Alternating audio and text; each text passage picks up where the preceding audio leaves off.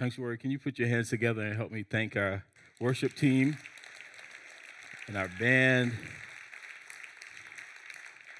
Thank you, Jesse, for jumping in this week and leading us in worship. Thank all of you for being here today. Good morning. My name is Edrin, lead pastor here at the Sanctuary, and it's an honor and privilege to be able to stand before you this morning as we continue in worship together. As we jump into the message today, I want to just take a moment first and lift up a few prayer concerns before our congregation. I had a conversation with our actual prayer ministry here at the church a couple weeks ago, and they are just passionate about prayer and want to encourage us to continually as a congregation to find space and time to be praying together. And so each week when you come in, you should get a small prayer slip in your bulletin, or if not, you can get one from our hospitality team. We want to encourage you to be filling those out to let us know as a church how we can be praying for you throughout the week. If there are praise reports that you have, we would love to know those as well so we can thank God for what God is doing in the life of our church. Right after our second service today, we'll have what's called Starting Point. It's an opportunity for new folks here at Sanctuary to just hear a little more about our church. We get to hear a little bit of your story. We would encourage you to please, if you're new to Sanctuary, you've been here just a couple weeks or a couple months, please consider stopping by Starting Point today. If you're here at the early service and you're wondering, what am I supposed to do until after the second service? Go grab brunch on yourself and then come back to be a part of that brief gathering that we call Starting Point. And then later this afternoon at 4 p.m., we'll have our My Church gathering. In churches that I grew up in, they were called business meetings, but we try to spice them up a little bit. We share a meal together at the beginning. Then we do some ministry updates. We pray about the future of our church, and then we go home. We will today offer an update about the conversation that has been happening in our denomination around human sexuality in First Covenant Church here in Minneapolis. And so we would encourage all of you to come to be a part of that meeting and hear that update as we determine together how we as a church continue to move forward. Sanctuary has always been a safe space for all people, and we want to figure out even more so now to clarify what does it mean for us to continue to serve all people well from within our denomination's stance on human sexuality. And so we'll begin that with an update this afternoon and begin that conversation moving forward from there. We also want to be praying for our sister, Geraldine Roberts, who this week lost her younger brother in St. Paul to gun violence. We have been praying with and meeting with Geraldine and her family throughout this week, serving them and coming alongside them. And we want to continue to lift them up in prayer as they prepare to lay her brother to rest in the coming days. We also want to be praying for all who are sick and grieving in our congregation. We always want to be praying for our church as a whole and praying for this community that we call North Minneapolis, this home of ours. And so if you would just bow your heads with me, we want to pray together, and then we're going to jump into this word. Father, thank you. Thank you, God, that you love us with an everlasting love. Thank you that we are not left up to our own devices, that you have loved us in ways that we didn't even know we needed to be loved. You've blessed us in ways we have not yet seen and recognized. You have been faithful to us. So, Lord, we pray that your hand of blessing and protection will continue to be on us. We lift up our sister Geraldine, our brother Benny, and their family as they walk through this season of grief. Lord, would you please be their strength, be their guide, their comfort. God, we pray that you would continue to help us to know how to come around them and lift them up in prayer, to support them and journey with them through this. Father, we thank you that you are with us in life's ups and downs. And we ask, Lord, that you would continue to be our God in that way. And we pray for our brothers and sisters around the world who are not able to gather and worship in public, for whom it would be illegal to do this. We remember them today, and we pray, God, that you would continue to bless them as well. God, we're grateful for what you're doing all around the world, the way in which your gospel is bringing life into places that are full of death and light to places that have been ruled by darkness for so long. Help us, Lord, to be your people. Now bless us in this moment, God, to hear your word clearly. Help me to communicate it in a way that would connect to your people's hearts and minds and move us forward as a congregation. God, we are grateful for your word, that we don't have to guess and pull things out of a hat, that you've given us your word, which is able to lead and guide us towards the holiness that you call us to. So be with us now, Lord. In Jesus' name we pray. Amen. If you have Bibles this morning, I want to ask you to go ahead and open them up to the book of 1 Thessalonians. 1 Thessalonians, that's in the New Testament, and I want to give you some time to find it if you have never hung out in that part of the Bible before. It'll also appear on the screen when we need it, but I just want you to go ahead and get it ready.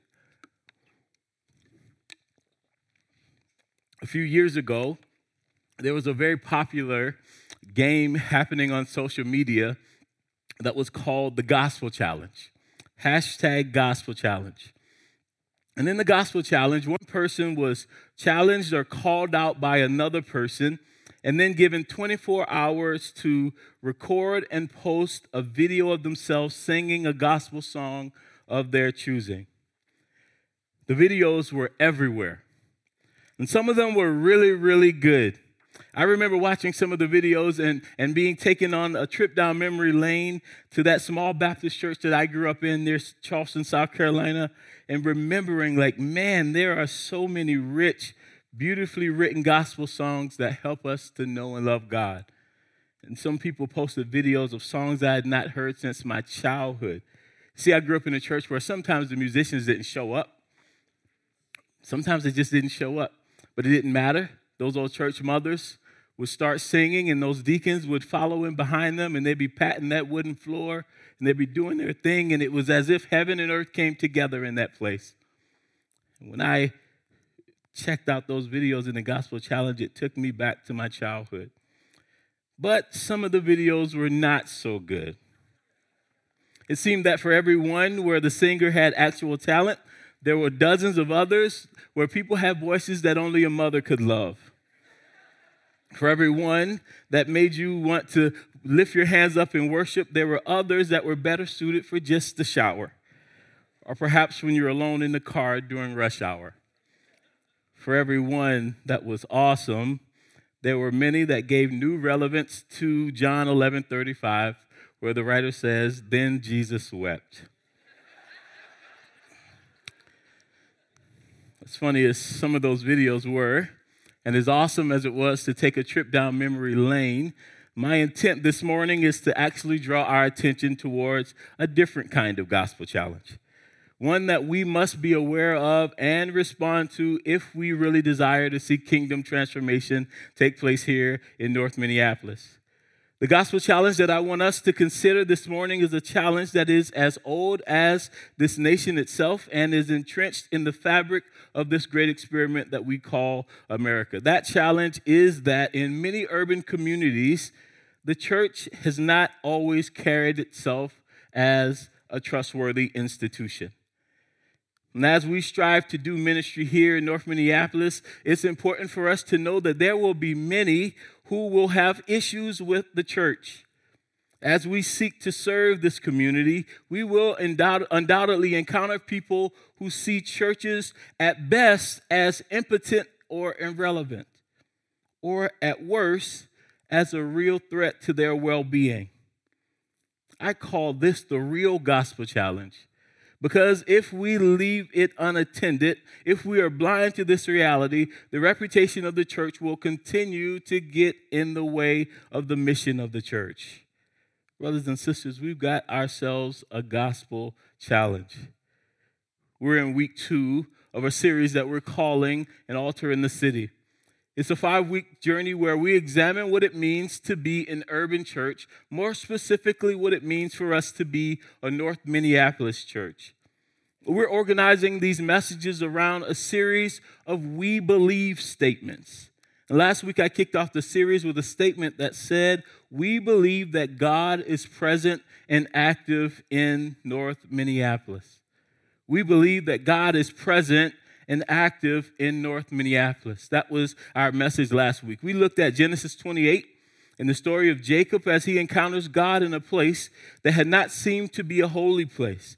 And after Jacob encountered God there, Jacob cries out in a loud voice, "Surely God is in this place, and I did not know it." Jacob goes on to say, through both fear and excitement, how awesome is this place? He says, "This is the house of God. This is the gate of heaven." And a reminder for us last week was that there are no God-forsaken places. So as we move forward as a North Minneapolis worshiping community, I encouraged us to seek out the presence of God in North Minneapolis, to celebrate the presence of God in North Minneapolis, and to help cultivate the presence of God in North Minneapolis.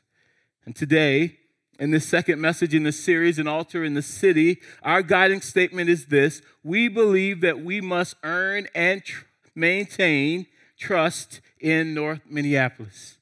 We believe that we must earn and maintain trust in North Minneapolis. Perhaps you're here today and you're unfamiliar with why anyone would distrust the church. Perhaps you're here and you've been operating under the impression that our helpful intentions would always be met with receptivity and excitement, and you've been rather surprised that that has not always been the case. If that's you, you're not alone.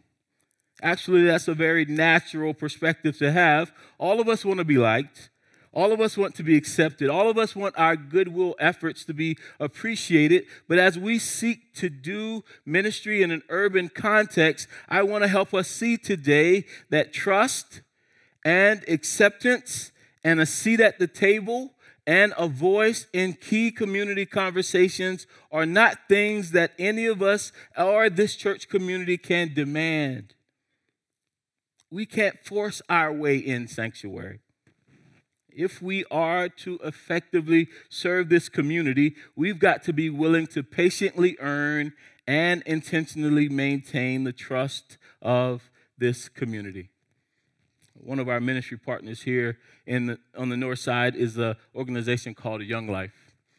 And Young Life has a very simple statement that you have to earn the right to speak into the lives of urban youth. You can't just show up and start tossing around instructions and telling people what to do, because as urban youth, they'll ask you, who is you? Who are you? Do you know me? I'm saying the same thing to us today. We have to earn the right to speak into the life of North Minneapolis. And the good news is there is a way that we can work towards this goal. We are not hopelessly stuck in an unfixable situation. We can earn and maintain the trust of the north side. There is a path forward as we seek to earn and maintain the trust of this community. And so how do we move forward as people that God has called holy in a place that God has called holy? How do we live as trustworthy people before God and in this neighborhood? The first thing we have to do is to become aware of the historical baggage of the church. That's my first point today. We have to become aware of the church's historical baggage. As we seek to earn and maintain the trust of the Northside community, we'll need to grow in our understanding of the ways in which churches have historically let communities like this down. Urban communities often suffer because the general public sees them as somehow less moral than other parts of the society. In the 19th and 20th century, in America and in Europe, there was a growing sentiment that cities were the places where goodness came to die. Cities were seen by many as the places where value and virtue from farm country and small towns came to get snuffed out. And when churches had a chance to do something to dispel this attitude, many churches have instead further fed into this idea that there's something intrinsically wrong with the city. Our church fathers and mothers have asked of the city the same question that was once asked of Jesus' hometown: can any good thing come out of there? While this is not the story of all churches, the church has often been guilty of displacing the people of the city. disparaging the people of the city, devaluing the city, and eventually deserting the city for the green grass and good parking of the suburbs. As we move forward together in ministry here in North Minneapolis, brothers and sisters, I don't want us to be uninformed about our history. We are not ahistorical people. We are not people who ignore history. In fact, I'm calling us to be Sankofa people, people who live life by moving forward, but gain insight by pausing from time to time to look back and learn from whence we have come. So we've got to learn our history sanctuary. And that history will help us to see why, despite good intentions, there will always be people in the community who will be suspicious of our presence and of our help. See, without an awareness of this history, we're prone to assume that those who reject us simply do so because they're sinful. When people resist the church, it's not always about the sin in their lives. Sometimes it's about the sinful ways that the church has acted and the way that the church has failed to act in urban communities. Brothers and sisters, we've got a gospel challenge. And coming to terms with this history will help us to understand our present, and it will motivate us to live out our faith differently as we move together into the future. Coming to terms with this history will give you and I incredible grace for people who are slow to respond and others who are downright confrontational towards us. Coming to terms with this history will help to ensure that we adopt a different posture as a church and as individuals here in North Minneapolis. What does that posture look like then? Thank you for that question. The second point today is that posture calls us to become imitators of the Lord Jesus. Point one was simply that we've got to become aware of the historical baggage of the church. And as we are becoming more aware of that historical baggage, I want to challenge us with point two to become imitators of the Lord Jesus. Our growing awareness of our historical baggage will form us in a posture that is much like that of the Lord Jesus. And what I'm talking about here is a posture that will help us to gain and maintain trust here in North Minneapolis. The Apostle Paul gives us a glimpse of what that posture might look like in the book of 1 Thessalonians, there in chapter 2. Thessalonica was a town in Macedonia. Philippi, as it was also called, the northern part of what is modern-day Greece. Paul visited there with Silas and Timothy during his second missionary journey. You can read about it in Acts chapter 16 and chapter 17. There was a Jewish temple there. And as was his practice, whenever he went to a new place, Paul went to the temple and reasoned with the Jews there, hoping that they would come to believe on Jesus as the Messiah. And after reasoning with them in the temple for several days, Paul begins to win a number of converts. But many people remained unconverted, and soon Paul is run out of town by these unconverted Jews and a mob. Paul leaves the city of Thessalonica, and he finds his way to the city of Corinth, that same city that we've been studying about for the past several weeks in our previous series. And it's believed that while Paul was there in the city of Corinth, he wrote this letter back to those new believers. They'd only been believers for several months there in Thessalonica. And as Paul is writing in his introduction, he takes the time to describe the ministry that he had carried out while he was there in Thessalonica. And Paul goes to some great lengths to paint a picture of his ministry there as loving and upright. Perhaps there were those there who were slandering Paul's efforts. Whatever the reason, Paul takes time to paint a picture of the way that he, Paul, and Silas had lived and served among the people there in Thessalonica. And I want us to read that together. And as we read, I want us to pay attention to the posture of ministry that Paul describes. 1 Thessalonians chapter 2. And I actually want to begin reading with verse number 1. And we want to read through verse 12. 1 Thessalonians chapter 2. Beginning with verse number 1, and we'll read through verse 12.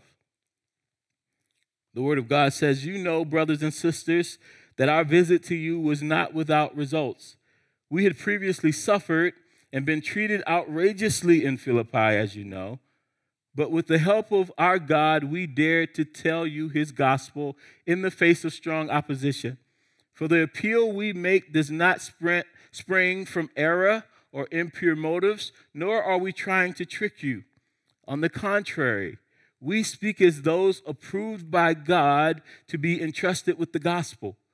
We are not trying to please people, but God who tests our hearts.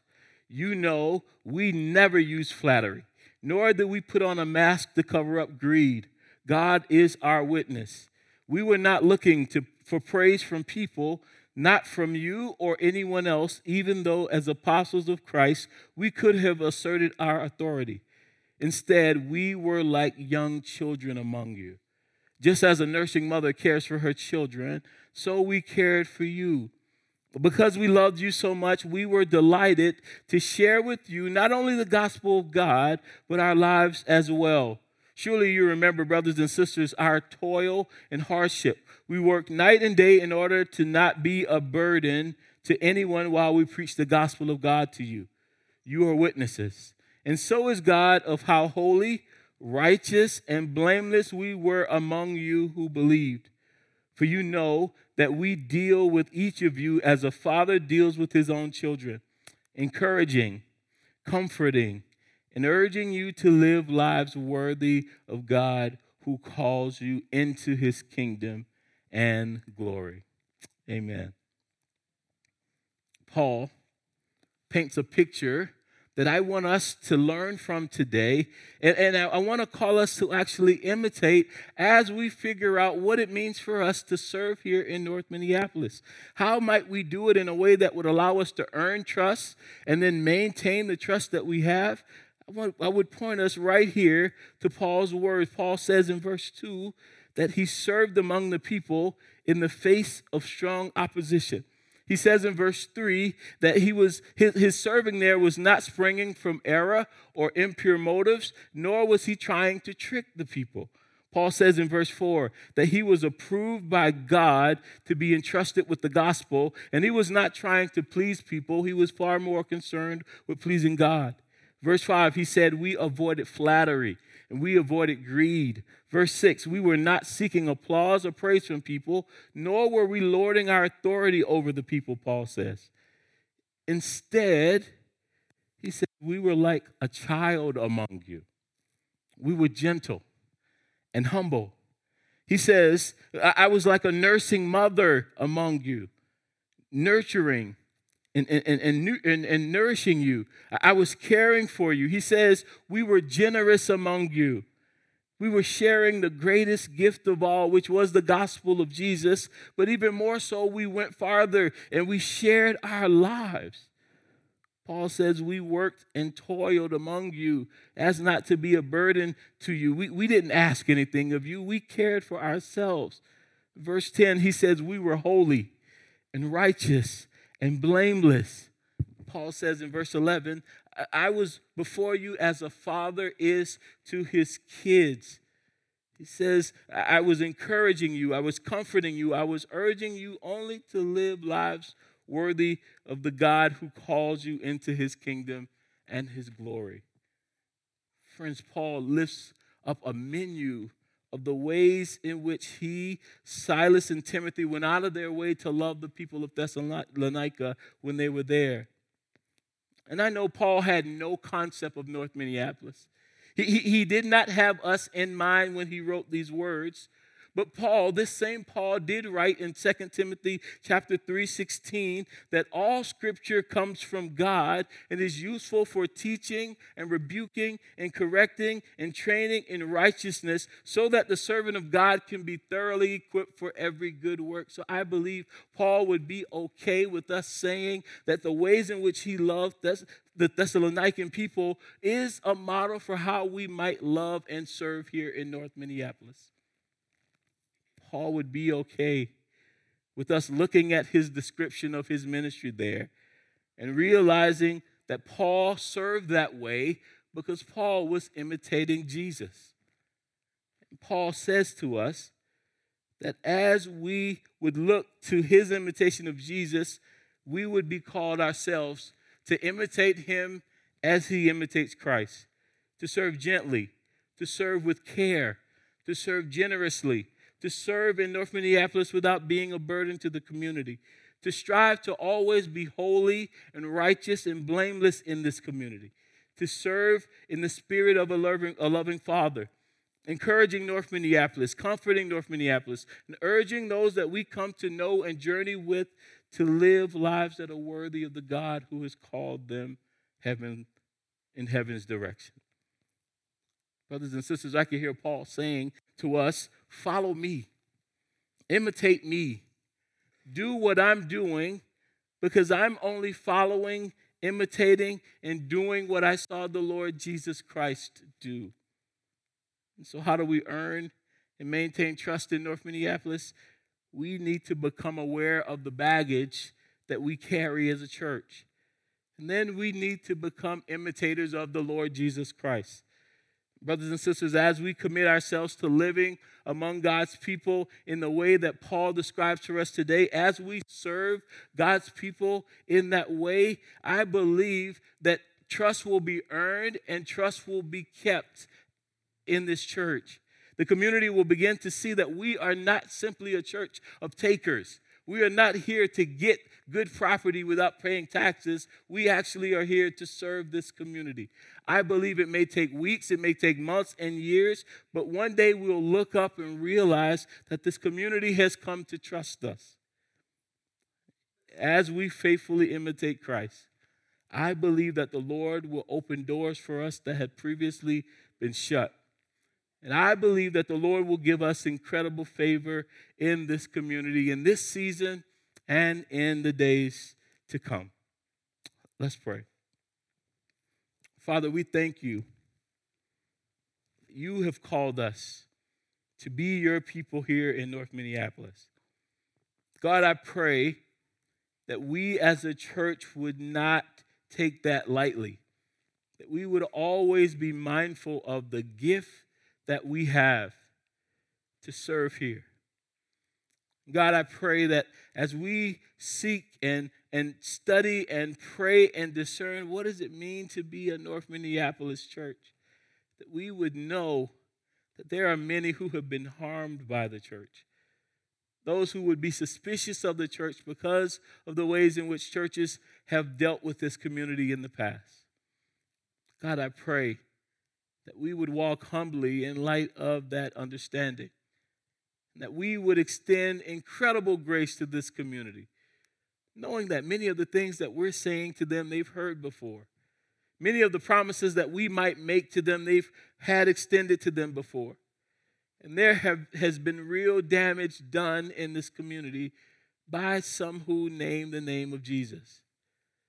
And so I pray, God, that we would not want to look different, that we would honestly want to be different, that we might love this community differently, that we might serve this community differently. God, I pray that you would raise up leaders from within this community, that Sanctuary would not just be a destination church, but we would be a North Side church.